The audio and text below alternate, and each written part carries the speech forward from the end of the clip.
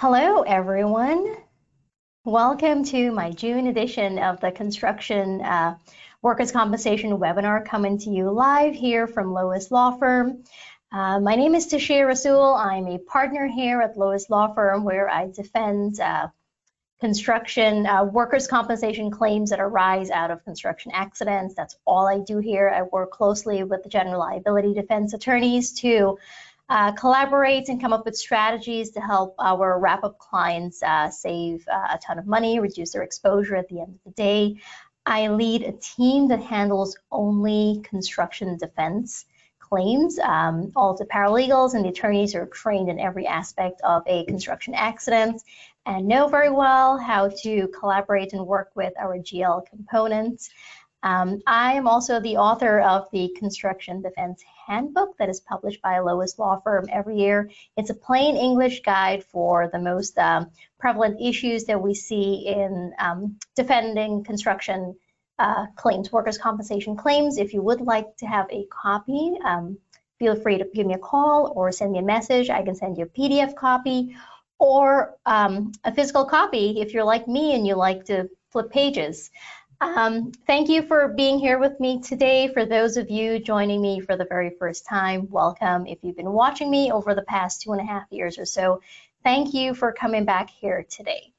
So what are we going to talk about today? And I'm actually looking forward to talking to you about this, but a little disappointed in the way the law is going now.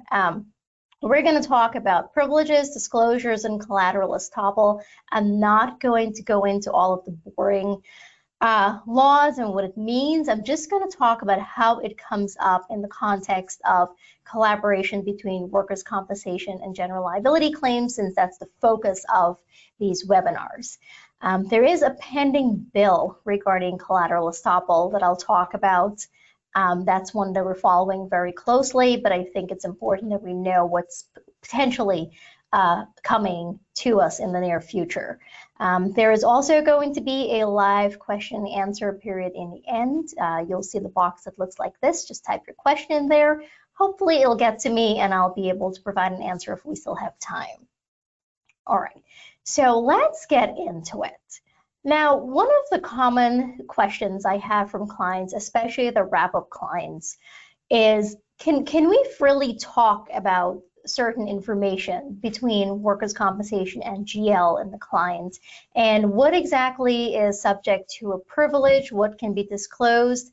What cannot be disclosed? And how can we use the workers' compensation findings to do something in our general liability claim, right? Whether to increase the speed of discovery or to talk about settlement or prepare for a trial. So one of the, let's start with attorney-client privilege. Now, this is the communication between the client and the attorneys. I think we all know about this. That's generally not an issue in workers' compensation. We never really have anyone asking for us to disclose any of the things that we talk to our clients about, any type of analyses and strategies and so forth. The one that we usually get a question about is the common interest privilege. And this is really when, so it's the attorney-client privilege when there are different parties, have different lawyers, but the same common interest. So this plays into the wrap-up scenario, because for the workers' comp claim, you have one attorney handling the defense of that. And then for your general liability claim, you have a different attorney handling that. But it's the same client, right? Especially if you're still within the deductible, the money is coming from the same pocket. And so that client has an interest in what's going on the workers' comp side.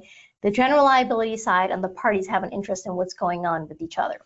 Now, let me tell you, it's okay for your workers' comp defense attorney to be talking to your general liability defense attorney, and the client is able to talk to both of them and share information to an extent.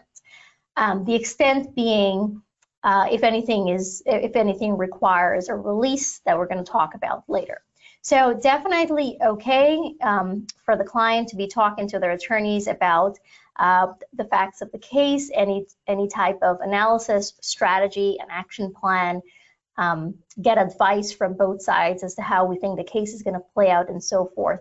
And that kind of privilege is maintained in this communication, and no one's really entitled to that outside of the attorneys and the client. So let's keep that in mind.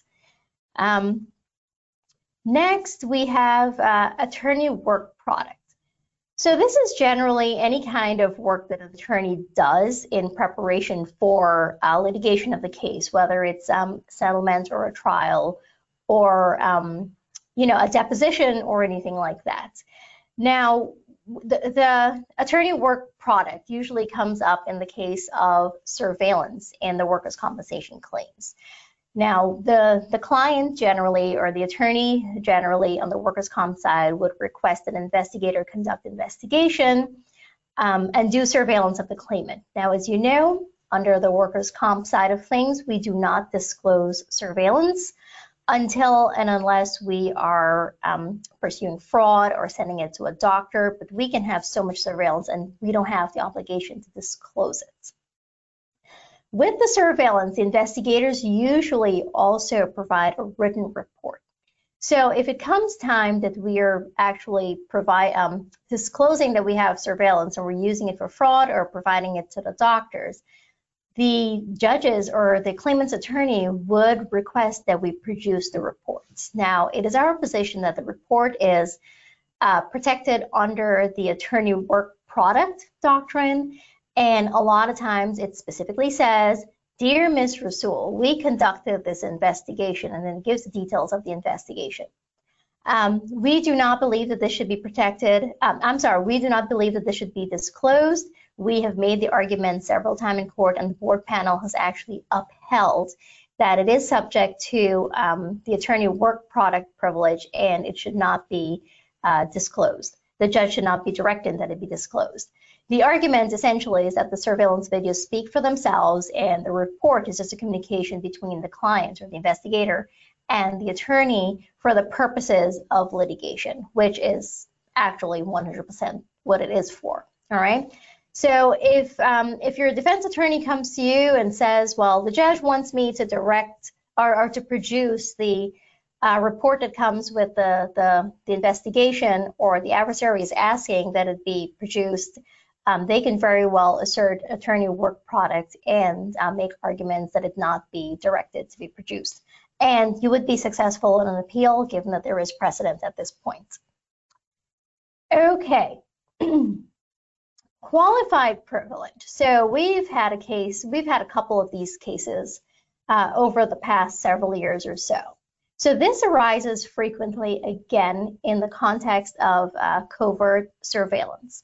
So as I mentioned, we're not under the obligation to disclose that we have covert surveillance. Once in a while, the claimant's attorney would have reason to believe that we have conducted surveillance on the workers' comp side. And I mean, we see it quite often. The claimants, they suspect someone's following them, or they actually catch it. They actually catch the investigator and confront them, and they report it to their attorney. We've had situations where the claimant's GL attorney subpoenas the workers' comp carrier, or the TPA, for the surveillance. Now, they try to get it as part of their discovery. They're saying, "Well, we issued a proper subpoena for it, we're entitled to it." However, because it has not been disclosed under workers' compensation, they're not entitled to it. I will repeat that. Because it's not disclosed under workers' compensation, they're not entitled to that. We should be filing a motion to quash any subpoena for surveillance that had not yet been disclosed. We've been successful on this. Our office has filed the motion to quash on behalf of the carrier, and the motion has been granted. And it's because the Workers' Compensation Board, the findings in the Workers' Compensation Board is not subject to common law or any statutory rules of evidence, which is why surveillance has to be disclosed on the GL side. So if you do the surveillance on the GL side and your GL attorney knows about it, they have the obligation to disclose under the rules of evidence and disclosure, right? And this is why we recommend that it being done on the workers' comp side, because quite honestly, we can get some surveillance. It's not that great. We don't have to disclose it until we get something good. And that's all they really need to know. So this is something to keep in mind if you receive any requests, whether formal or informal, and you know that your attorney hasn't disclosed it or used any surveillance in litigation, you should be responding to it. Get your attorney to respond to it. Send it to us to respond to it. I will definitely file a motion to quash for you. Okay, so I don't know if you'll all be able to see everything that's written here because it's so small, but if not, I can send you this after the webinar. So this is just a list of some documents that are unlikely protected in the workers' compensation proceedings. So we know the FROI and the SROI, OSHA investigations, those can be obtained and turned over. Social Security earnings records, Social Security disability claims files. Those are, I guess, protected to the extent that, excuse me, that we actually need a release from the claimant, a signed release from the claimant to get them. But it's something that can definitely be obtained. Union records, we get these, the claimants produce them all the time. Well, not all the time, some of the times, but we subpoena them most of the times. Contracts, work descriptions, employer's internal accident investigation, medical records, and authorized treatments, which I'm going to go into a little more in a minute or two. But these are generally unlikely protected, and they would be discoverable during discovery. Now, accident reports. So on my previous slide, I had that internal accident investigation may be unlikely protected, and we would have to turn those over. But depending on the type of investigation it's being done, some parts of it may be protected. If we're doing a claims index bureau report, this is the ISO as part of our investigation of the claim. The claimant cannot get access to this. Only the insurance carrier can actually pull up an ISO, get an ISO report. On-site investigations, and these are generally the cloaked investigations where the attorneys would go with the investigator or not, but it's being done for the employer or the insured. These would generally be protected. We're not turning over any of the reports.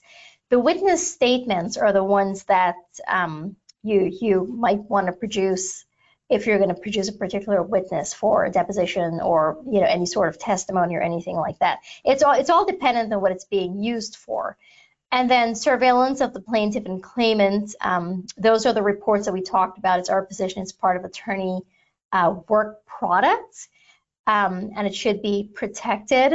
But depending on the strategy of the case and what's in the information, you might want to you might decide to turn it over if you think it's going to help your claim. But these are all components of like a general accident investigation that may be protected or generally protected from disclosure, that is. All right, we also have social media investigation materials. So a lot of times the clients, when they are doing surveillance of the claimant, they would also do a social media and a background check. This is, since it's covertly obtained, we don't have an obligation to disclose it to the claimant or his attorney until after we raise fraud or use it for some kind of litigation. On the GL side, though, it is revealed prior for testimony. This is the same as the surveillance, where if they know about it, they have to disclose it. Forensic experts, same thing, except that there's no disclosure method that exists to force the employer carrier to divulge that we actually have forensic reports. So depending on how you're going to use it, that's when you're going to disclose it. And things like environmental studies, air quality studies, and so forth. Again, there's no disclosure method to force the employer carrier to say that we have this information. We can very well use it to come up with a strategy and then disclose it whatever it's being used in litigation. All right, so a couple of things on disclosures. So the biggest one that we see is with regards to the medicals, right? And getting assigned HIPAA. The board uses its own form, the C-3.3. And while that's supposed to be sufficient, some facilities just don't accept it. They want a HIPAA. And some facilities, like a lot of the larger hospitals, they actually have their own form that they would send to us, send to the claimants. Has the same information, it's just different format maybe. But as you know, HIPAA is it's very important, right? Because we're talking about a claimant's medical records. It contains all of the information about their health and treatment, and that's something that's very personal. However, workers' compensation is based on, number one, the fact that an accident occurred, and number two, the treatment that the claimant's receiving, right? Because we're paying for medical benefits, we're entitled to the information pertaining to his treatment and also prior treatment, because that would also factor into whether we're responsible for the injuries or the treatment or apportionment and so forth. Now, employers, workers' compensation insurance carriers, physicians, and other participants in the workers' comp system, they can share protected health information, PHI, in connection with the workers' compensation claim because of three exceptions, right? And they are specifically if this disclosure is necessary for the workers' compensation claim. And like I mentioned, it's necessary because it is your claim is based on your health condition, pretty much. It's driven by your health condition. If the disclosure is required by the state or some other law, so workers' compensation law actually requires the disclosure. And if the disclosure is for the purpose of obtaining payments for healthcare provided to the claimant. So these are the three reasons we're able to obtain and share to an extent the claimant's medical records and the medical histories, because awards are based on the treatment. We need to know whether to approve or deny treatment. The providers need to get paid. So the workers' compensation law just requires it, essentially. However, in order for us to get the claimant's records from a facility, if it's not yet in the board file, we have to get a signed release or a signed HIPAA from the claimant. Facilities would not release the records, but the HIPAA gives them the permission to do so. On the other hand, if the records have been submitted by the claimant and his doctor and are in the board file, we have access to those. There's no disclosure privilege privacy issue there, except that we cannot then take that information and provide it to a party that's not part of the workers' compensation claim, right? So we're able to take the claimant's records from the board file and send them to the IME doctor. But even though the IME doctor is technically like a third party, he is part of the insurance carrier's defense of the claim, and he's entitled to see that information in order to make an opinion regarding the claimant's condition and the need for further treatment. So the bottom line is the claimant's medical records are subject to the same HIPAA protection as any person's medical records, but because of the workers' compensation claim and the nature of the workers' compensation claim, we're able to access those and provide them to whoever needs to get them to properly administer the claim. But if we're getting them from a facility, the claimant needs to provide a signed HIPAA giving us permission to get them. All right, so the HPI, PHI, the protected health information, some examples of that would be the healthcare payment and remittance, coordination of healthcare benefits to get a status update on the claimant's treatment, enrollment and disenrollment in a health plan, eligibility for a health plan premiums, referral certifications, and health claims attachments. All of those would be considered protected health information that would require a HIPAA. So if you're trying to get any of that information for your claim, calling up a facility, you're not that's not going to do it for you. You're going to need to get a release from the claimant. Okay. Workers' compensation records in general. So the records contained within the board file, so this is in addition to the medical records, they cannot be disclosed to the public. So you'll see if the GL attorney wants to get access to the claimant's workers' compensation file, they have to submit an OC 110A, or the claimant has to like physically provide them with the records, which never really happens. If some other party is interested in, if the claimant is thinking about getting a new attorney, that new attorney can have OC 110A access to the file. Only those who have access can see what's going on in there. Someone off the street cannot just try to go into eCase. It'll specifically say you don't have access because you need permission to.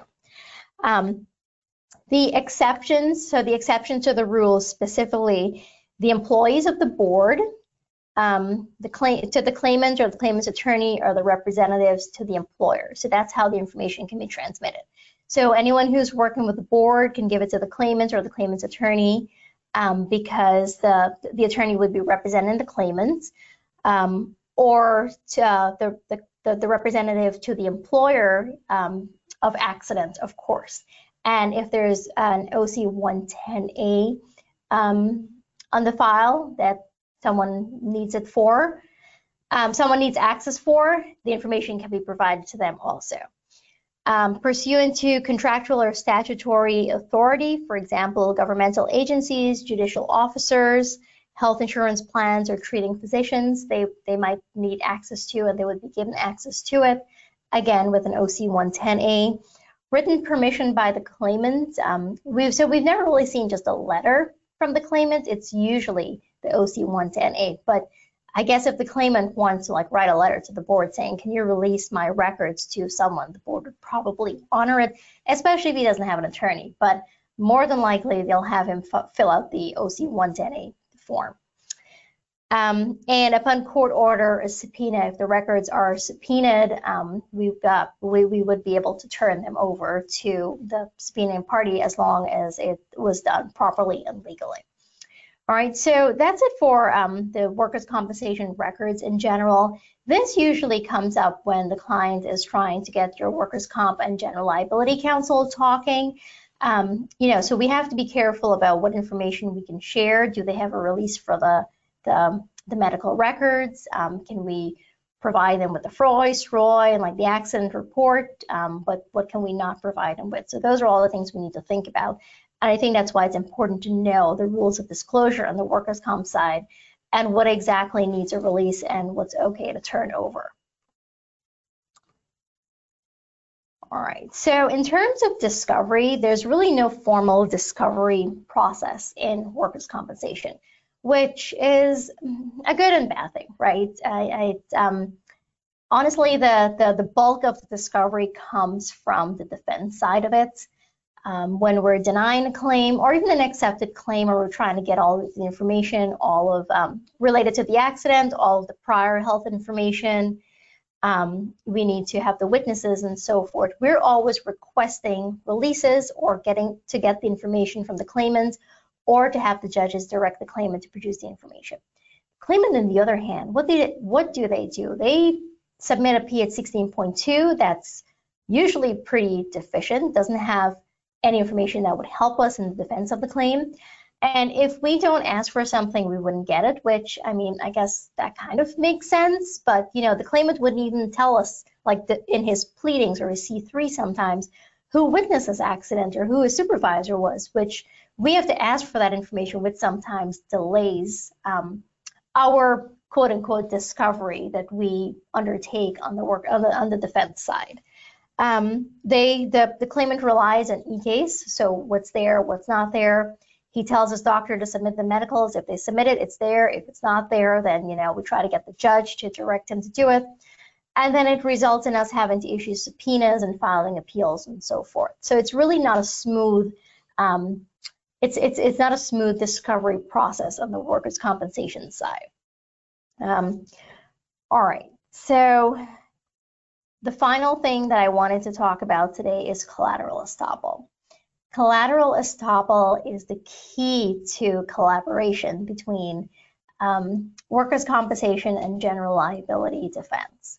And the reason is the GL claim is found, it's really driven by the workers' compensation claim, right? First of all, you have to have an accident, and we're saying it's a work-related accident, and then they file a third-party claim on the general liability side, and then they're off to the races, treating and trying to get all the surgeries, and then they're using that from the workers' compensation claim to bolster their general liability claim. So collateral estoppel means that the findings reached by a workers' compensation law judge have a binding effect in the GL claim as long as the issue is identical, right? So if we're talking about, like, was the claimant an employee of the employer in the workers' compensation claim and it was actually litigated, then that could be used under the doctrine of collateral estoppel on the general liability side. Work status, you know, if the claimant's out of work, he's out of work, or he's not returning to work, like, that is what it is. If it's a finding on the workers' comp side, it can be used on the GL side. Established body parts and denial of treatment and surgeries, those are the two main ones because that's what drives up the cost of the claims, both in the workers' comp and especially in the GL side. If a site has been disallowed, or if a surgery has been denied, that's really important, and that's something that's usually used by the GL defense attorney to try to push for a settlement or any kind of like early resolution of a claim. Now, what's happening in our little legal world? There is a pending bill to limit the effect of terminations by the Workers' Compensation Board. Now, the bill has passed the Senate and Assembly, and it is being sent to the governor. As of this morning, when I checked, I don't think it's landed on the governor's desk yet. I was looking at a little timeline, the train track looking thing. It's not there yet, but it's in the process. So the passing of the bill would mean that the terminations by the Workers' Compensation Board shall not be given collateral estoppel effect in any other action, which is the third-party action or your general liability action, other than determination of the existence of employer-employee relationship. What is this? Who is in support of this? It's bizarre. It's bizarre that they would pass a law like this. I think it's showing us once again how in favor of the claimants the system really is, right? Because if this is passed, they're saying that the only Workers' Compensation Board determination that can be used under the doctrine of collateral estoppel in the general liability claim is that of employer-employee relationship. So if a body part has been disallowed in the workers' comp claim or a surgery has been denied, potentially this bill is saying, well, that doesn't have a binding effect on the general liability claim. This is something that's going to bring us all back to the drawing table if it is passed. We are working with clients to set forth some effort to do some sort of like a lobbying against this, because it really undermines the foundation of workers' compensation law, I believe.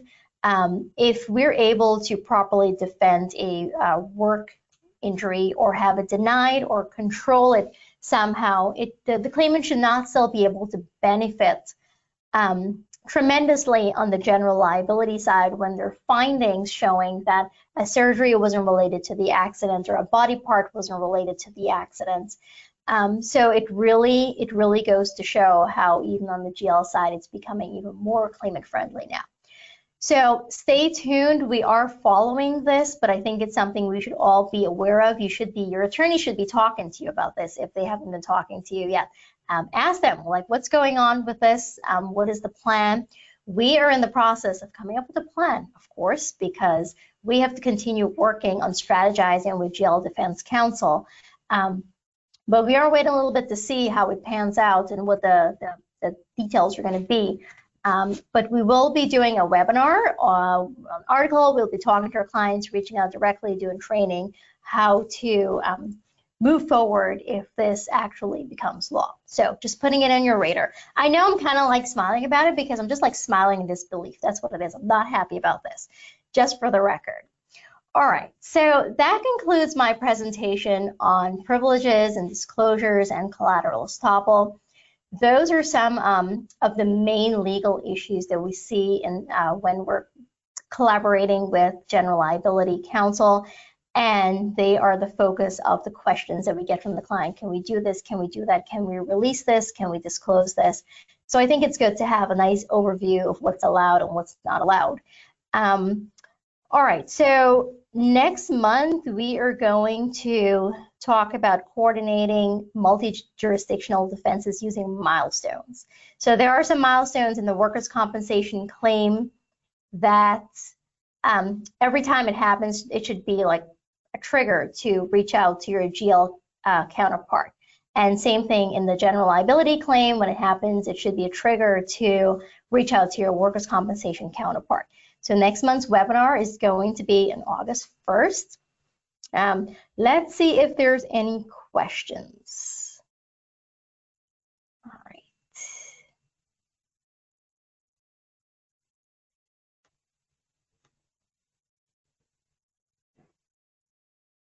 Bear with me 1 second. I'm getting better with technology, everyone. I really am.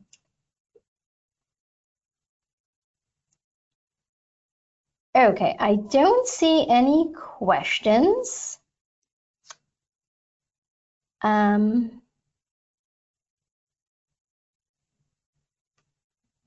on, I think one maybe come in.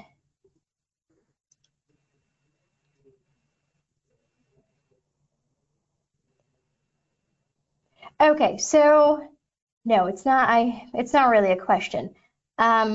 Okay, if you can think of anything, feel free to give me a call or send me an email. If you have any questions about this collateral estoppel bill that's in the process, I'd love to chat with you about it and talk a little bit about our thoughts. So feel free to contact me. Otherwise, I will see you all here next month. We'll talk about the milestones. Enjoy June. It's kind of, enjoy July. I'm sorry. Enjoy July. It's kind of going by quickly. And I'll see you here next month. Thank you, everyone. Take care.